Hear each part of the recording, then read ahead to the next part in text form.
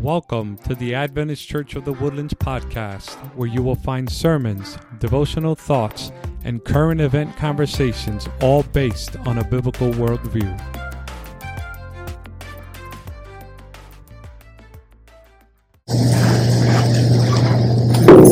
Good morning and Sabbath blessings. Good morning. It's a privilege to be with you today. I thought today I would bring some thoughts from the Psalms to you. And the 91st Psalm, I believe, has special relevance for us at this time. The 91st Psalm. One of my earliest memories was of a time when I was very young. I was standing out on the sidewalk on a sunny day in Oakland, California, out in front of my house, and I was loudly announcing to the whole neighborhood some very good news. I was saying, "The war is over! The war is over! The war is over!" And I don't remember a large crowd gathering, but I did make sure that as many people as I could would hear me. I was 4 years old, and I was the youngest of 5 children, and my 2 oldest brothers were in the war. My brother Bob was in the Army, my brother Glenn was in the Navy, and they did not get desk jobs. You know, I hear about people that have been in the military service and never really saw any action or anything like that. But do you know, there were people shooting at them, and they were trying to kill them. And they were in the thick of it. My brother Bob, well, between the two of them, they came home with 3 Purple Hearts. And my brother Bob received the Bronze Star for heroism. He saved the captain of his unit, carried him through an enemy fire back to the aid station. And when he came home from the war, some months later, he had Japanese shrapnel in him still, and he had malaria. You know how much you know about malaria, but he'd sit in the chair. And Bob was this effervescent, life of the party kind of a guy, always joking, everybody loved Bob. But he was sitting there very blown and sweating and going through chills, and he wasn't himself for a while. But eventually, he came back to be himself again. But during this time, we had heard that they were still alive, last word, and now it was August 2, 1945, and the brothers were finally coming home. My family, my wife, my mother in particular, she was doing a lot of praying for her sons, and God heard those prayers, and they came home.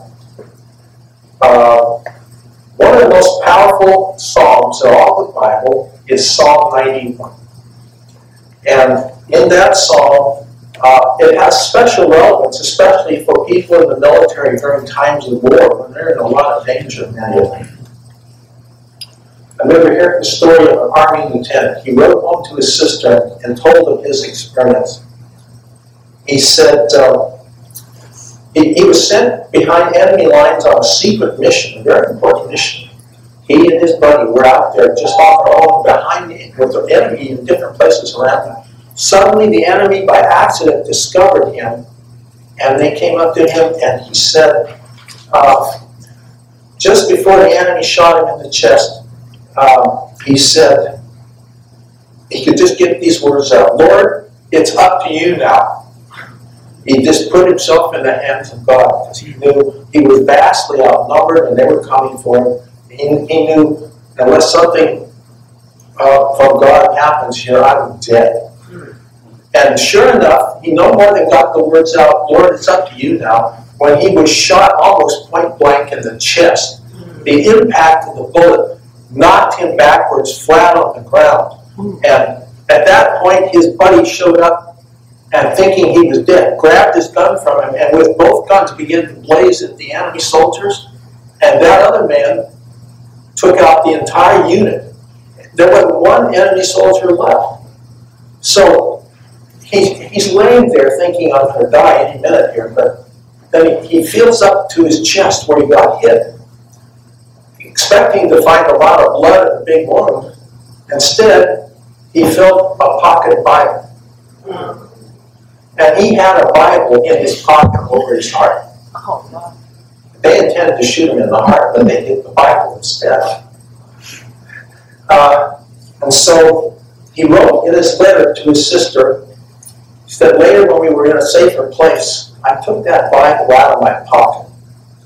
And there was a big, ugly hole in the Bible, in the cover. And he said, I opened the Bible and the bullet had penetrated into the Bible some distance. He said it went through Genesis and Exodus and Leviticus and going through the New Testament. And he's carefully opening the pages to see how far this bullet had penetrated. He says, and I got to a particular book. Can you guess what book that was? Psalms. And then he opened it more carefully and he found out it stopped at Psalm 91. This psalm that we're going to be looking at today. And so as he looked more carefully, the point of the bullet had stopped at a particular verse, and this is the verse it stopped at. 1,000 may fall at your side, and 10,000 at your right hand, but it shall not come near you. Only with your eyes shall you look and see the reward of the wicked. It stopped pointing at verse 7. And he knew people had been praying for me. And I turned myself over to the Lord, and this is how this turned out. I came home in one piece. So it's an inspiring story. It moved me when I heard it, and I wanted to share it with you. So Psalm 91 is really a very special gift to God's people, especially in times of peril, filled with encouraging, inspiring promises of God.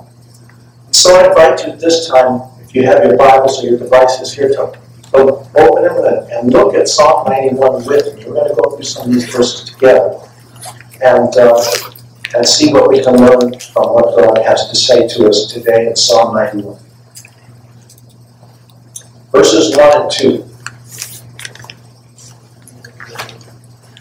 He who dwells in the secret place of the Most High shall abide under the shadow of the Almighty. I will say of the Lord, He is my refuge and my fortress, my God. In Him I will trust. Amen. God wants us to learn to trust in Him. And so, it mentions here in this verse, it says, He who dwells in the secret place of the Most High. The Most High, God. Our God isn't like gods that the world worships. He's the Most High God. He has all power in all the universe, and we can trust in Him. He is well able to keep His promises. And He's the Most High God, our high authority. And what shall we do, it says in this verse? We shall abide under the shadow of the Almighty. To abide is, in the Bible, that word is used a lot. To abide is to dwell, is to remain, is to continue, is to stay with God. It's easy, in the morning to have your morning prayers and read your devotional and then go on your way and forget about God until the end of the day or something. But God says, don't do that. Take me with you through the day. I'll come with you if you allow me and invite me. We need to learn to practice the presence of God throughout the day and continually be lifting up our hearts to Him. And then, if we do that, we will be abiding under the shadow of the Almighty. Is that a good place to be? I do believe so. Under the shadow of the Almighty.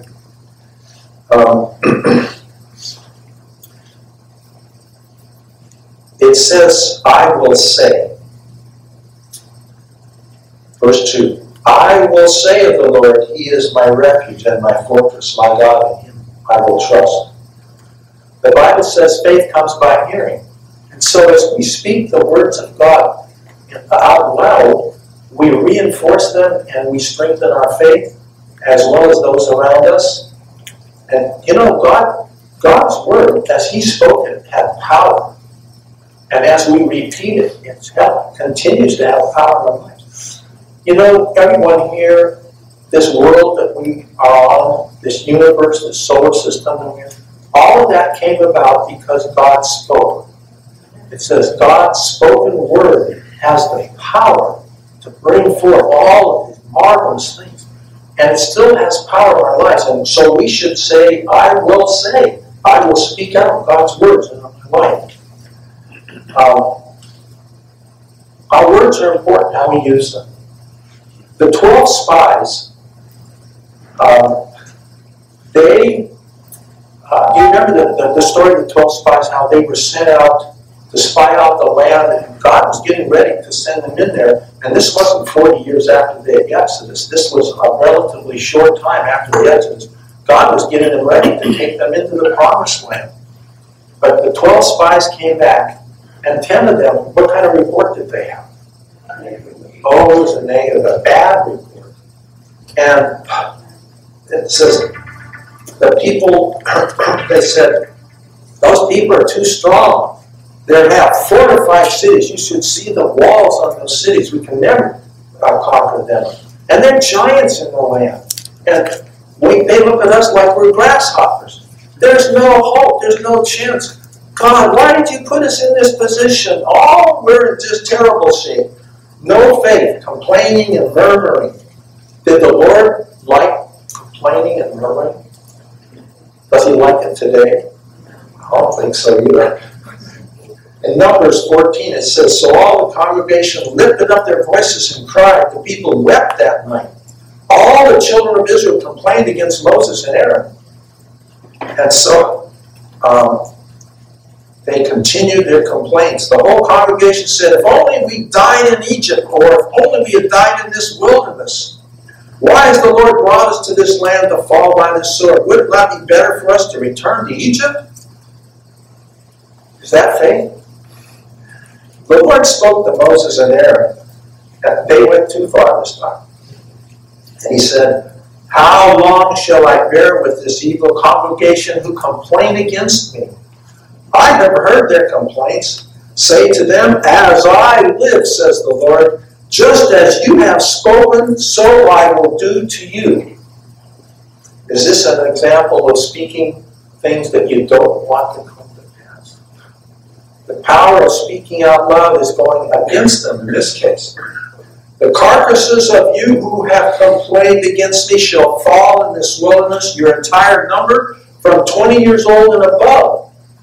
So He's saying to them, so that's what you want. That's what you'll get. Be careful what you want. So the Lord gave them what they wanted. All those complaining people in that generation, 20 years ago, died in the wilderness. Their bodies were buried in the desert. They never made it to the promised land. And I don't think they are going to make it to the real promised land. Sad. It's a positive duty to resist melancholy and discontented thoughts. How can we go as abandoned mourners, groaning, complaining all along the way to our Father's house? This is a statement from Ministry of Healing, page 251. There's a law of nature that thoughts and feelings are encouraged and strengthened as we give them utterance. Be careful what you say.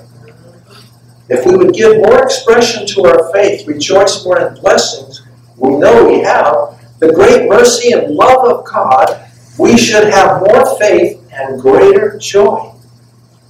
You can speak hope, you can speak faith, you can speak love instead of these negative things. We are to educate our hearts and lips to speak praise and educate our souls to be hopeful. Do not talk of your lack of faith or your sorrow sufferings. When taking on gloomy subjects, you glorify Satan. We are not to dwell on the great power of Satan to overcome us. Talk instead of the great power of God. Tell of the matchless power of Christ as he speaks of his glory. Notice again, verse 2 says, I will say. What the Lord declares, he says it out loud. He says out loud, he is my refuge and my fortress, my God in whom I trust. The illustration comes to us of Dunkirk. How many have heard of the story of Dunkirk? A few of you have. Dunkirk is a broad area of large beaches on the northwest coast of France, right on the English Channel. And in 1940, England and other Allied troops had been fighting with the German army, and the German army was so much larger and better prepared than they were. They got pushed. They had to go into full retreat. They left their tanks and their artillery and all kinds of equipment and things. All they had were their handguns and their rifles. And they were out on the beach waiting to be rescued before they got annihilated or captured. And there were about, as I remember reading this story, well, don't let me get ahead of this. First of all, I want to tell you the story of a particular unit that were out there.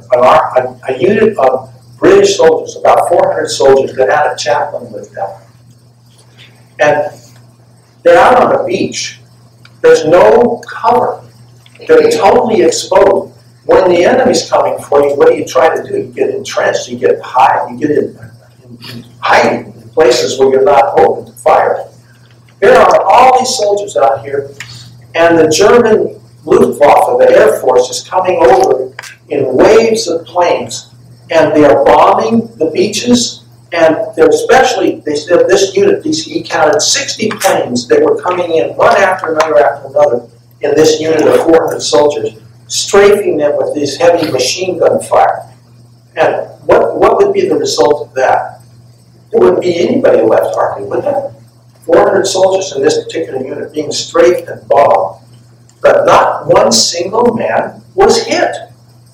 Those men had been taught by their chaplain the 91st Psalm.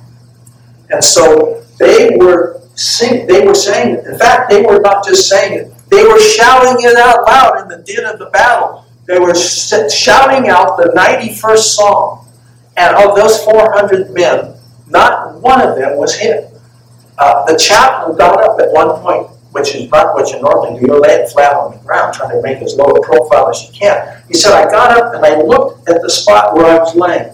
And he said, the whole beach around us was filled with pockmarks of the shrapnel from the bombs and the machine gun fire. But he said, I saw the outline of my body there on flat, clear sand. The Lord was hailed. Apparently all of the bombs and shrapnel and bullets that were flying all through the air were being guided all around his silhouette of his body, but he was not hit. And not one of that 400 men was injured or hit by that, because they were shouting out and saying the 91st Psalm. There's awesome power in saying God's word back to him, declaring our trust, to dwell in the right place, to speak God's promises. Verses 3 and 4, we look at in our passage here. Surely he shall deliver you from the snare of the fowler and from the noisome pestilence. He shall cover you with his feathers, and under his wings you shall take refuge. His truth shall be your shield and buckler. Go back to that last slide. Do you see that bird there? What's under its wing? The baby birds are being sheltered under its wings. It's such a beautiful picture. I can't remember if Gloria found that or I did, but we both said, oh, that fits perfectly. And you know, that's what God does for us if we come to him, claim his word, and we trust in him, we can put ourselves under the shelter of his wings. Isn't that beautiful? Let's learn to do more of that. It talks about the fowler who's the trapper, tries to set traps for us. Do we have an enemy trying to set traps for us? Yes, we do. And then it says about, let me see here. Verse 6 says, you shall not be afraid of the terror by night, nor of the arrow that flies by day. Verse 6, nor of the pestilence that walks in darkness, nor the destruction that lays waste at noonday. Pestilence. Have we had any issues with that recently? Is this relevant to our situation? COVID, what it's done all over the world was a pestilence. And God has taken us through, so many of us, and yes, we've lost more of us more. But God is saying, I can deal with pestilence.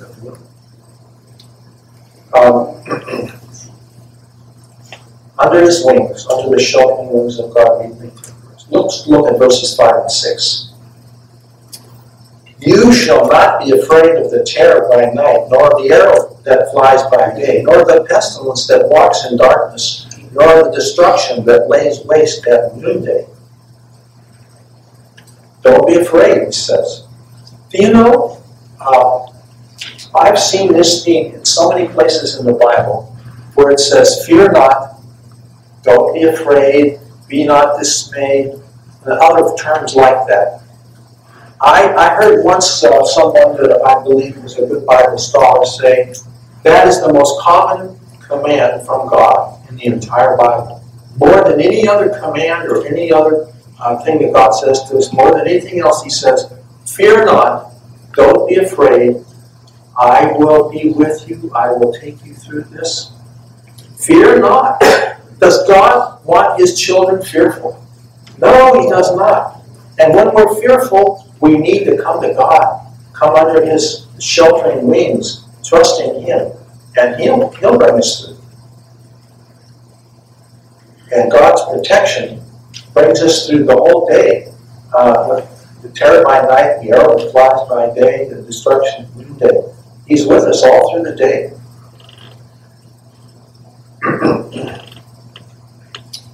Almighty God is able to deliver us from all of those things.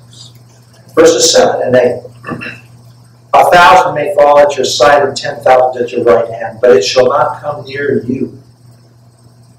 Only with your eyes shall you look and see the reward of the wicked. The military, again, I want to come back to Dunkirk. And there were 350,000 British and Allied troops trapped on that beach. And if they had been captured or destroyed by the German army, that would have been an immense tragedy. England was the one country in Europe that had any strength to resist the Germans. Everybody else was being blown over. France didn't last long in their resistance, and other countries. One country after another was being conquered and occupied by the German army as it advanced throughout Europe. But they weren't able to get to England because of the English Channel. There was a water there, 25, 30 miles of water there. And you could see from Dunkirk on a clear day, they say you could see the cliffs of Dover across the channel. But here's 350,000 soldiers. And this is, as I recall, it was in 1940. I think it was around April, May of that year. And they were there on that beach for 9 or 10 days. Why didn't the Germans come in, destroy them, wipe them out? They were trying to do that. Why didn't they capture them, take them all in as prisoners of war, as a bargaining chip to deal with England? They could have done that. But God somehow intervened. The German high command and their Führer, who thought he was a great general, was giving them other orders at the time. It's like the Lord distracted them for 9 or 10 days. And during that time, Operation, there was a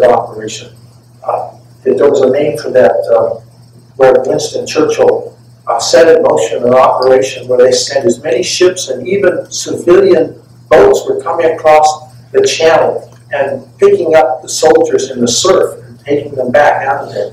They got the whole army just about out of there, 350,000 troops, to fight for another day, to defend their countries. That was an intervening power of God in that situation. Verses 9 and 10.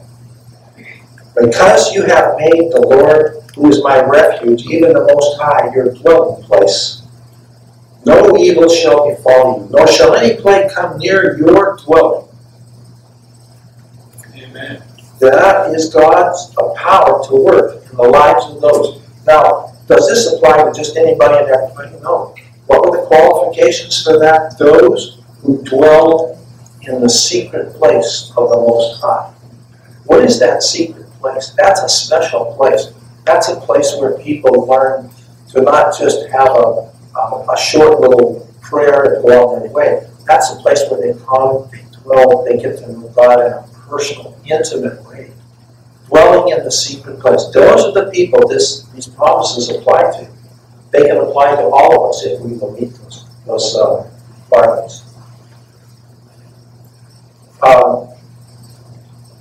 There's a story that I'd like to share with you. How many of you here have ever heard of Seadrift, Texas? Seadrift, Texas. One of you have. Good for you. Is it a big town? No. But it's a little tiny place, isn't it?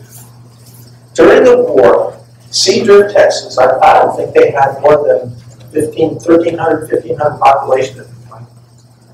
They had an unusually large number of soldiers, of young men from that town that were in the military armed forces, the various services.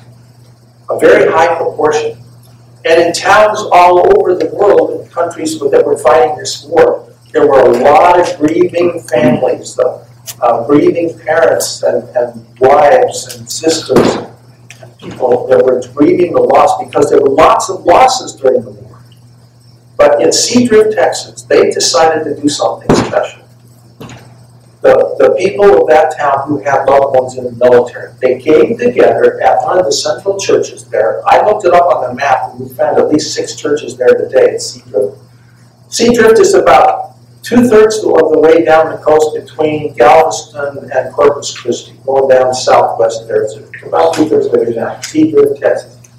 Anyway, they came together at this church, and they brought pictures of their loved ones that were in the military. And they put them up on a big bulletin board.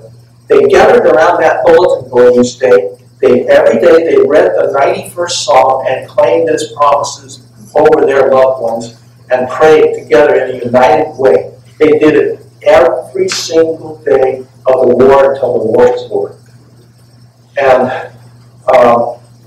there were many men, as I say, that were serving in different branches, husbands, sons, grandsons, so forth.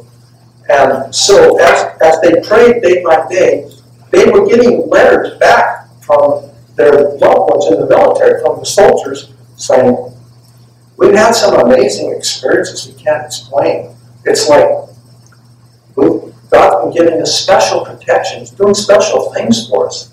They're being covered in that prayer. It's claiming the 91st Psalm.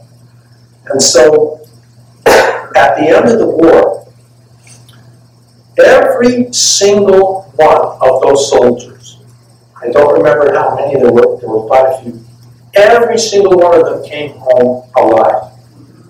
Not one of them was lost. Now, this was unusual because other towns weren't having that experience. Is the 91st Psalm something we need to take seriously, claim for ourselves and our loved ones? God did a great work for them. It has sometimes been called the soldier's prayer.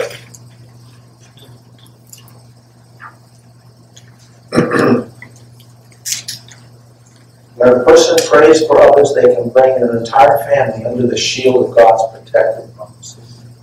Let's look at verses 11 and 12. For he shall give his angels charge over you to keep you in all your ways. In their hands they shall bear you up, lest you dash your foot against a stone. That is another promise from God. To give his angels charge over you. God has a lot of angels. And angels have special abilities that we don't have. They can do things for us that are amazing. And God has His armies of angels waiting and ready for people to claim His promises and by faith trust in Him. Talks about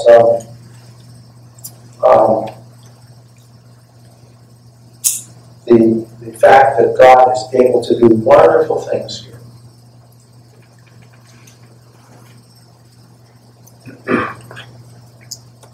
Verses 14 to 16.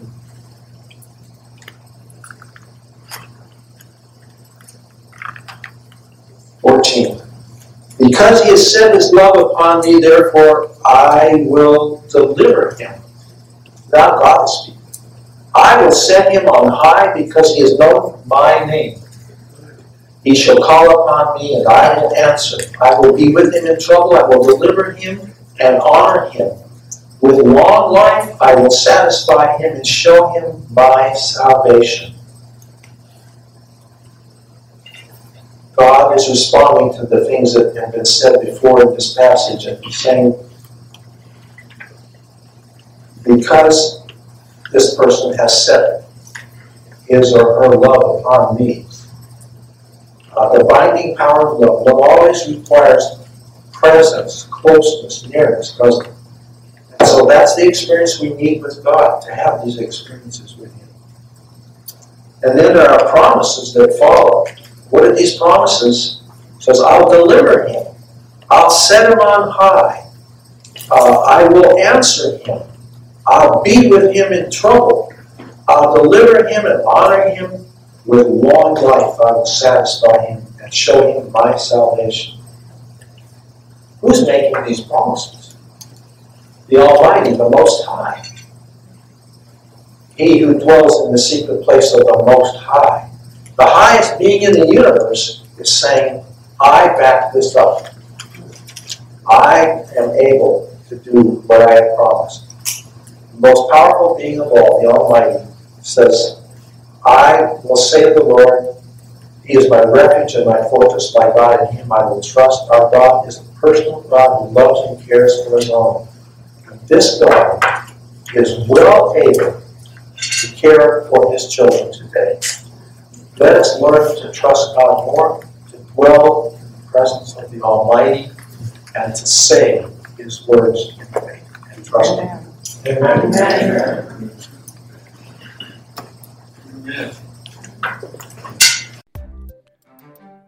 Thank you for listening to the Adventist Church of the Woodlands podcast. You can find us at woodlandsadventist.org, and you can visit us anytime.